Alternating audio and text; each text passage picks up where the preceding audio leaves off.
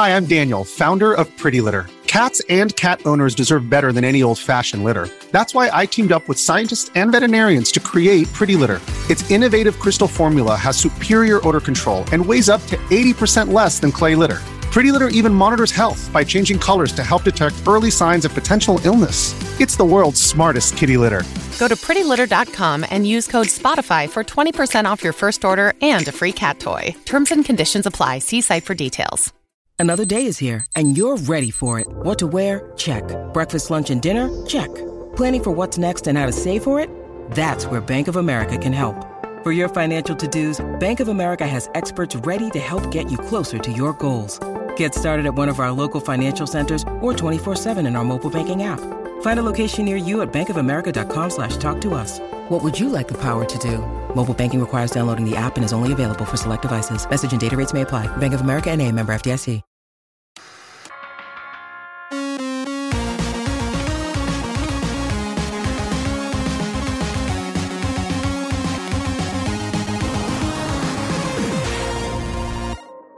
Hey everybody, welcome to this week's podcast. I am a tiny bit under the weather this week, so if any of the things I talk about don't sound as happy or enthusiastic as I normally do, hopefully you'll realize that it's just me. I really do love all of this stuff. So let's jump in and see what we got going on this week.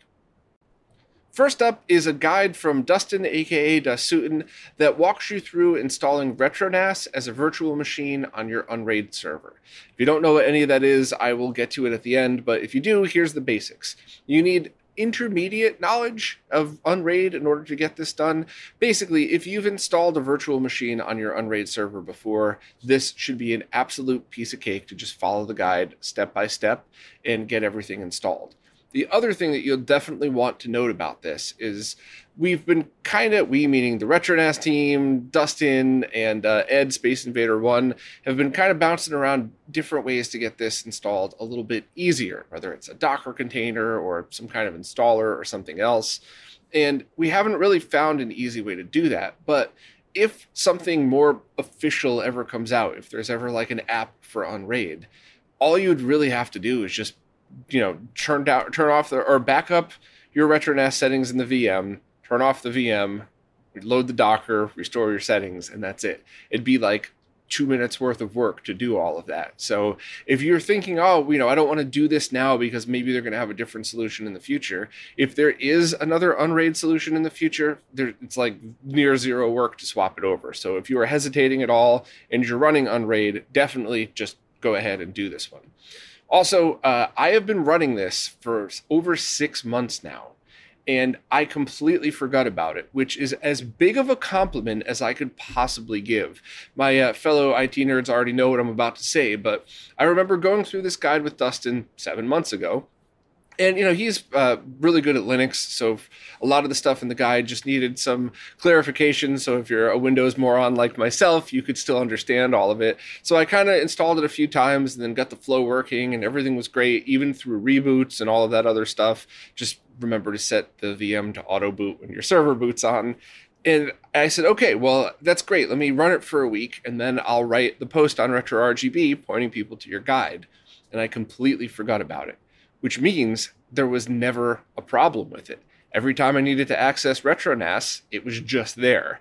So that means this is a solid guide and a very solid solution to get this done. So my sincere apologies to Dustin for forgetting to tell people about this, and of course for forgetting to tell all of you about it who were waiting on something like this. But my mistake is just proof that this is a solid solution.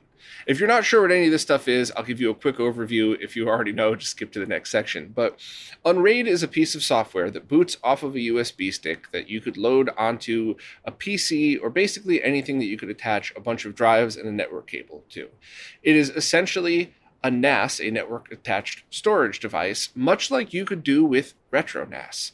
So if RetroNAS is a NAS and Unraid is a NAS, why do you need both?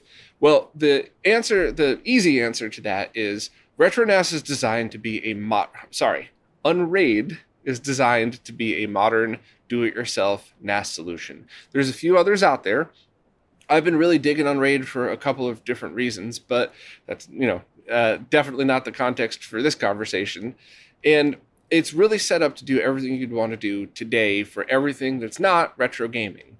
And you could still do some retro stuff with it, but RetroNAS is designed specifically for things like running a PS2 server to boot your games, using symlinks so that you could connect a Raspberry Pi, a Mister, and something else all to the same folders, but each of those targets think that it's its own folder structure. So it's really designed completely for us as retro gamers, as well as a whole bunch of other features like tunneling, so you could get older computers on the internet. And, both Unraid and RetroNAS are worth, if you're interested in those, are worth their own videos, which I did.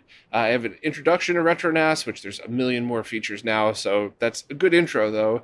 And I also talked with Ed, Space Invader 1, to give everybody kind of an overview of what Unraid is. But I just wanted to give the 1-minute version here, so anybody who was unfamiliar might be able to just say, well, why the heck are there 2 NAS servers? That's basically it. One is going to be the main, the other is going to be the secondary. If you're only doing retro, you could just grab any computer, an old beat up laptop, whatever, and load RetroNAS and you're done.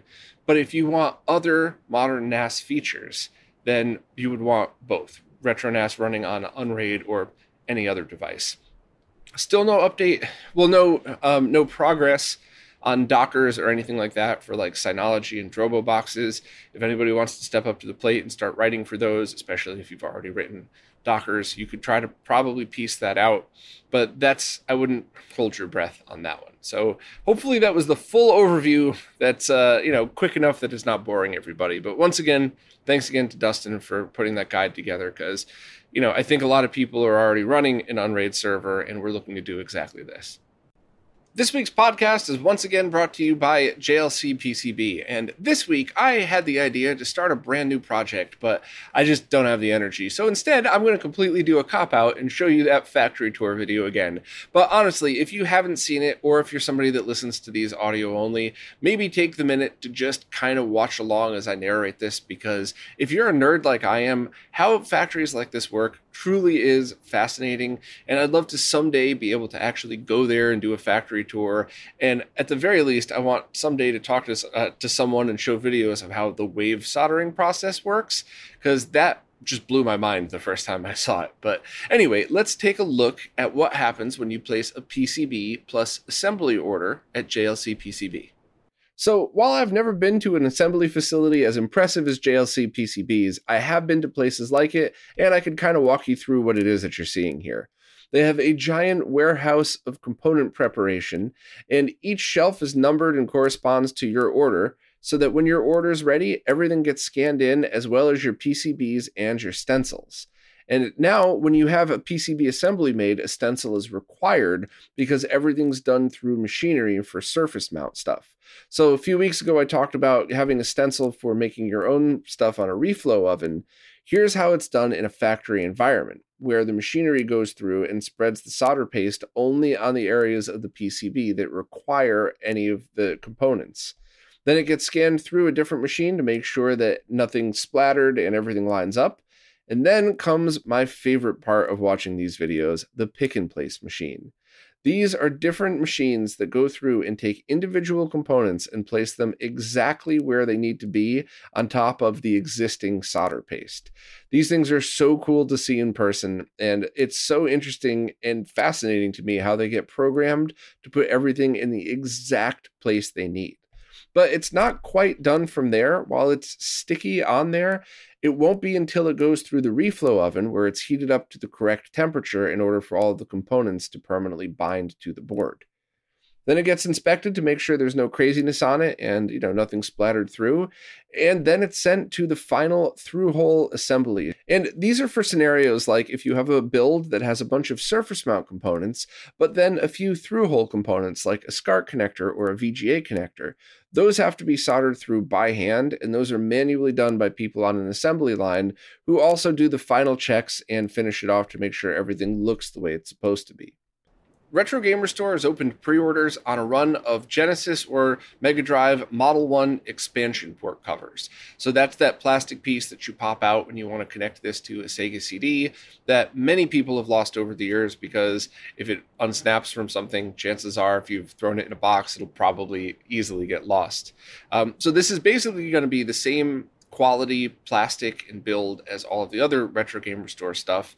It's just going to be this side piece, and the price is going to be $10 plus shipping. So this is one of these things where if you're ordering multiple things from their store, this is probably a no-brainer if you're missing yours.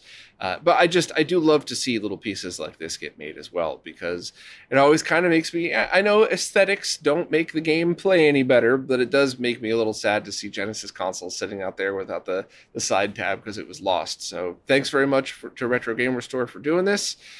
Any other info or details that you want on this, please check out Ronnie's post.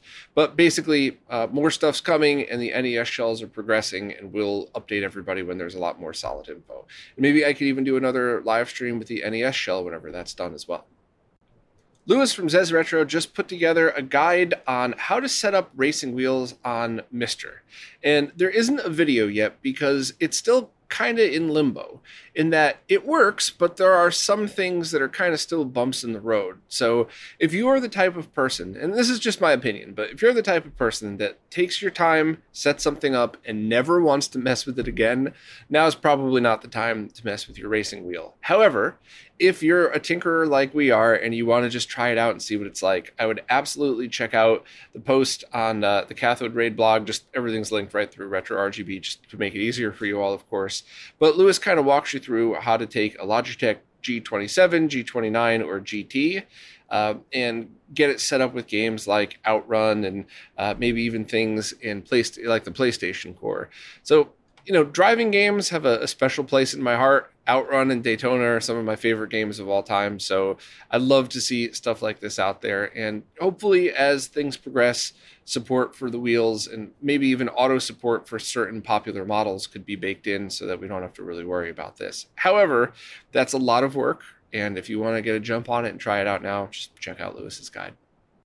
Photographer 2-Bit Boy has just released a 3D printed kit that replaces the shell and lens of the Game Boy camera with a new one that allows you to use C or CS mount lenses. Now, this project is very near and dear to my heart because Cousin Scott has been using the Game Boy camera for his own artwork since the Game Boy camera was released when we were kids, and has even been kind of tinkering with a video project, which is definitely a conversation for another time. But this kit is pretty awesome because it allows you to replace that very, low-end original lens with one that is a significant upgrade to it, but while still being able to use it in a portable form factor. I mention that because there was also a design a while back that allowed you to take an EF mount lens and mount it to the original camera on the Game Boy camera, and I believe we talked about that here a few years ago. Amazing project. I am by no means putting that project down. I think that is so cool, but this one is definitely more of something that you could use and kind of take with you in the same spirit of the original Game Boy camera, just with an upgraded lens. Also, kind of something cool that if you own an analog pocket, you're able to extract the photos that you take to the SD card. And I would love to see somebody build, I don't even know if this is possible, so please correct me in the comments if I'm being a moron right now, but I would love to see somebody build a special custom ROM or something for it that lets you just take video right on the analog pocket with it, because I just think that's such an interesting and neat thing. And, yes, this is a super low-res camera, but sometimes working within strict limitations brings out creativity that you would have normally never had. Anybody that's ever seen pinhole camera artwork knows exactly what I'm talking about, or that scene in Apollo 13 where they dumped all the stuff on the table. But either way, thanks very much to 2-Bit Boy for making this one and releasing it. Hopefully I could have one of my friends print me one of these so I could give one to Cousin Scott for the holidays. When you need mealtime inspiration, it's worth shopping Kroger, where you'll find over 30,000 mouth-watering choices that excite your inner foodie. And no matter what tasty choice you make, you'll enjoy our everyday low prices, plus extra ways to save, like digital coupons worth over $600 each week. You can also save up to $1 off per gallon at the pump with fuel points. More savings and more inspiring flavors make shopping Kroger worth it every time. Kroger, fresh for everyone. Fuel restrictions apply. Tito from Macho Nacho Productions has recently posted a couple of Game Gear-focused videos. And with respect to Tito, I'm just going to read his post out of order just to try to put things into perspective. First, number one, without a doubt, I strongly recommend that you check out Tito's Game Gear recap video, because all Game Gears are ticking time bombs. Yes, there's always somebody in the comments that wants to tell me one version is less of a ticking time bomb than others. Doesn't matter. You should treat all of them this way, because if your capacitors leak out, and all of that fluid gets all over the motherboard, that motherboard will eventually disintegrate. And while there are amazing replacements, like the one from Matisse, that's still, you're letting your Game Gear get ruined for no reason. So definitely open it up, check it out. And at the very least, I mean this with all the respect in the world, it's really good for you to be able to see how much effort goes into this. Because if you're someone that doesn't have the time or skills to recap this stuff yourself, it's really good to appreciate what your modder is doing for you, because it's so easy to be like, wow, that's such an expensive price. Why would I pay that? It's more than the Game Gear cost. It's really good to put this into perspective to see what goes on when you do all of these things. But the next thing I wanted to talk about in the same post is that Tito also did another video about turning the Game Gear into a console, so a full consoleization mod via the Gamebox Systems adapter. Now, the kit for it is $160. It comes with a 3D printed case that looks very, very cool. And the only downside, it is only compatible with VA-0 and VA-1 Game Gears. So you're going to have to make sure to open your Game Gear up, check the motherboard revision to make sure that this is compatible. But overall, it seems very cool. It's based off of the same kit that their Game Boy Advance kit is off of. So there's a little bit of latency on it, but overall, I do think it's a pretty awesome consoleization project. And Tito just nailed everything in his post and in the video if you want to know everything about it. So maybe one of these days we could do a video just lag testing all of these different mods. Tito and I did a live stream on it, but it was very off the cuff, and I was having problems. We were actually having problems with our setup. So hopefully we could put together like a high production, a Macho Nacho style video on this so we could all see how this kind of falls into place. But if you want the details on this, definitely check out Tito's video. Now it's time for this week's Mr. Updates, care of Lou from Lou's Retro Source. As usual, I'm going to just go through these real quick, and if you hear anything that piques your interest, please check out Lou's video, and let's see if I'm good enough to do this in one take or if I have to cut it up this week. I usually do these all in one single take, so let's give it a try. First off, Hotego has released a beta for his JT Kiwi core. Yeah, starting off strong, aren't I? But unfortunately, it doesn't run New Zealand Story yet.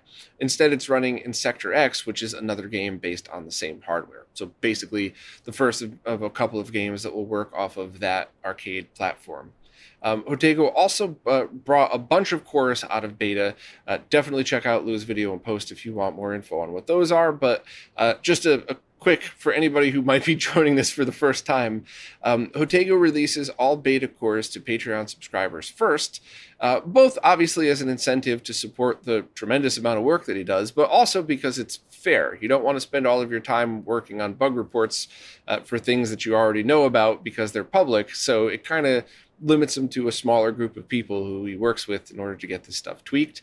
And then after those cores are in a place where it's good enough for public, he releases them all completely for free. So, you're all welcome to your own opinion on that, but I personally think that's freaking awesome. Next up, Joel Wybro designed an I/O board that will fit inside a Sega Saturn. It's still currently in the design phase, and at the moment, hopefully not forever, requires an original Model 1 Sega Saturn case. I basically begged and pleaded with Joel to just take the time to make the few changes on the board to make it fit into a Model 2 case so we can get those amazing Yowie cases so you don't need to cannibalize a Saturn. Everything that you would need is completely aftermarket, which also means that you could feel free to cut that up and put some awesome stuff in it and, add an LED screen to the side or whatever the heck you want to do with it, and know that if anything goes wrong, you just order another case and you didn't ruin a piece of history. So I'm really looking forward to see what Joel does with that project. I think having stuff like the Retro Game Restore cases and the Yowie cases become new shells for a Mister are not only a good idea for nostalgia, because if you love the Saturn, why not have your Saturn be your Mister? But also these larger cases might allow for just some ease of taking a bunch of other stuff and cramming it into the case so you have less adapters dangling out. So cross your fingers and hope Joel has time to work and finish this, because I personally would love a Mr. Saturn. Mr. Saturn? I don't know, whatever. Lou recently showed how to build some GunCon 3 emitters. However, if you don't feel like building your own and you have a GunCon 3 without them, Mr. Add-ons is selling them for $20. So please check out Lou's other video on that as well, because I thought that was really handy. Both, not so much both for the creation of the emitters, but also for the kind of full overview on how it works and how to get it all set up. Next, Reiki has made some posts on Twitter about some upcoming cores, including Gradius and Super Locomotive. So nothing is there yet, but the announcements are obviously pretty exciting. And there's also some other announcements, such as the F3 hardware. Pierco announced that he's started work on a core for the puzzle arcade game Kawako. Yeah, I probably got that wrong. My apologies. PCXT Core has finished its main development stage. It's possible that new features will be added, but at the moment, the developer is pretty much saying, here you go, have it as is, which is pretty cool. Also, Robert is playing with a fork of the PlayStation Core to double the CPU's clock and adding more cache. Definitely check that out on Twitter, because I was just once again blown away. This probably won't make it into the main thing because it's going to be a rewrite of it, but it's just really awesome to see what could be potentially possible on these FPGA platforms, having the accuracy of the original with crazy other features that will probably be inaccurate, but that's awesome. That's the point. It's, and also there's some miscellaneous fixes for the M72 core. So hopefully I wasn't too much more stumbly than usual. As always, thanks so much to Lou for doing all of this, because I could never keep up with all of this, and it's so handy just having it here in one place. I just posted an interview with Dixon Wu, who is the creator of the Hong Kong Retro Gaming Festival. And it was such an interesting conversation. We dug into kind of his gaming origin story, how the Expo itself got started, how an ex-Sega executive made it happen, and of course, one of my favorite things to discuss is how it was to be a gamer in the 90s in Hong Kong versus other places. That was always something that fascinated me for all the right reasons. I've had amazing conversations with people from all over the world that grew up completely different than I did, but had some of the exact same stories. And I love talking about that stuff. So if you're interested at all, as always, these long-form podcasts are available everywhere. So if you're somebody who prefers to see who's talking while you're listening, great, it's a video. But if you just want to listen on the go, it is on, I think, every available audio-only podcast service. I also wanted to give a shout out to the Scene World podcast, because I got in touch with Dixon through them, and one of the main reasons that I just finally made the jump to reach out and ask if he wanted to do an interview was because I started to hear his story in that podcast, and it kind of just made me want to say, nah, I really want to talk to you myself. So Scene World, sorry for stealing one of your guests, but I really enjoyed the conversation and wanted to share it with all of you. Pre-orders are now open for an N64 HDMI kit from Gamebox Systems, the same company that just did the Game Gear consolizer that we talked about before, as well as a couple of others. The important parts about this: the pre-orders open this Friday, so 2 days from when this goes live, December 16th at 6 p.m. Central Standard Time. I'm terrible. I think it's like an hour before New York time. I'm terrible looking that up. You definitely want to go check out a world clock to make sure that you get it in your time zone. This is an internal digital to digital kit. It is not an analog to digital conversion. So you have all of the advantages of that, meaning it's able to manipulate the signal any way you'd like in its digital form. There is no chance of analog interference, which is not too big a deal until we start getting into, 80-inch 8K TVs, and then that's going to start to be a lot more noticeable. And it outputs a number of different resolutions. I'll get to those in a second. I just also wanted to say the price is $110 plus shipping. They're due to ship mid-February, so 2-ish months from now. And after that, they're going to have N64s with this kit pre-installed available for sale. But I do want to talk about the resolution options a little bit, because there's some good news and some, you're going to have to make up your own mind about this. First, it allows for true 240p output, which in my weird, nerdy personal opinion is the most important feature of this for a number of reasons. First, you could use a cheap DAC to go from HDMI to either component video or VGA and then SCART through the HD15 to SCART to have basically an RGB mod and an HDMI mod on the same console. But also, as separate scalers get more advanced, as maybe someday the RetroTink 8K is going to come out, you don't have to worry about a kit first scaling the unit and then your scaler scaling it a second time. You could output the original signal and then let whatever future scaler comes out do all the work for you, but in its native digital form, so still no chance of analog interference. So while today, right now, that might not be the biggest deal, I think that's one of the most important features of kits like this, like the 3DO and Neo Geo kit from Fixel, because it's future-proof. Even if the limitations of this kit mean that you can't have some crazy new feature that you want, it doesn't matter anymore because you still have the advantage of a digitally modded console. So that's the one I wanted to talk about first. It also has 480p, so streamers or people that just want to go into a VGA CRT monitor, that's an easy one. 720p is probably going to be the main resolution everybody uses. It should be totally fine on most flat panels. I can't believe I'm saying this, but the past few years, things are much different. Try turning the sharpness up on your flat panel and see if that helps for the scaling. I've been oddly impressed with how that works in situations like this, not in place of the scaler, but I think that's a perfectly fine resolution. The highest it goes, which is a limitation of the chipset, is 1080i, which normally I would say just don't bother with, but since there are a few N64 games that are 480i, it might be kind of neat to keep it interlaced and then let some kind of scaler or maybe an HD CRT take it from there. I don't know, but it's an option. I love options. If you don't ever want to use 1080i and it's mostly higher lag on flat panel modes, then just 720p is there. Also, pre-production firmware is showing about 1 to 2 frames of variable latency, just like we discovered when Tito and I tested the Game Boy Advance consolizer. However, since the N64 outputs mostly standard TV signals, not something weird like the Game Boy Advance, it is likely that by the time this thing is released, the team could lower it even more. So if you are super, super, super sensitive to latency, you might want to kind of think about this one. I would also love to do another, sorry to constantly nag about latency, but I would love to take this, the Pixel FX N64 and the original one, and who knows if you could even get those anymore, and just do a test on all three to see how the latency differs between them. But overall, if you just want to play your N64 on an HDMI display, this might be a really good option. And, the team is always working on updates and tweaking. So who knows, by the time this is released, it might be a very low latency. I mean, it's already low latency, but it might be a very low latency solution in the future.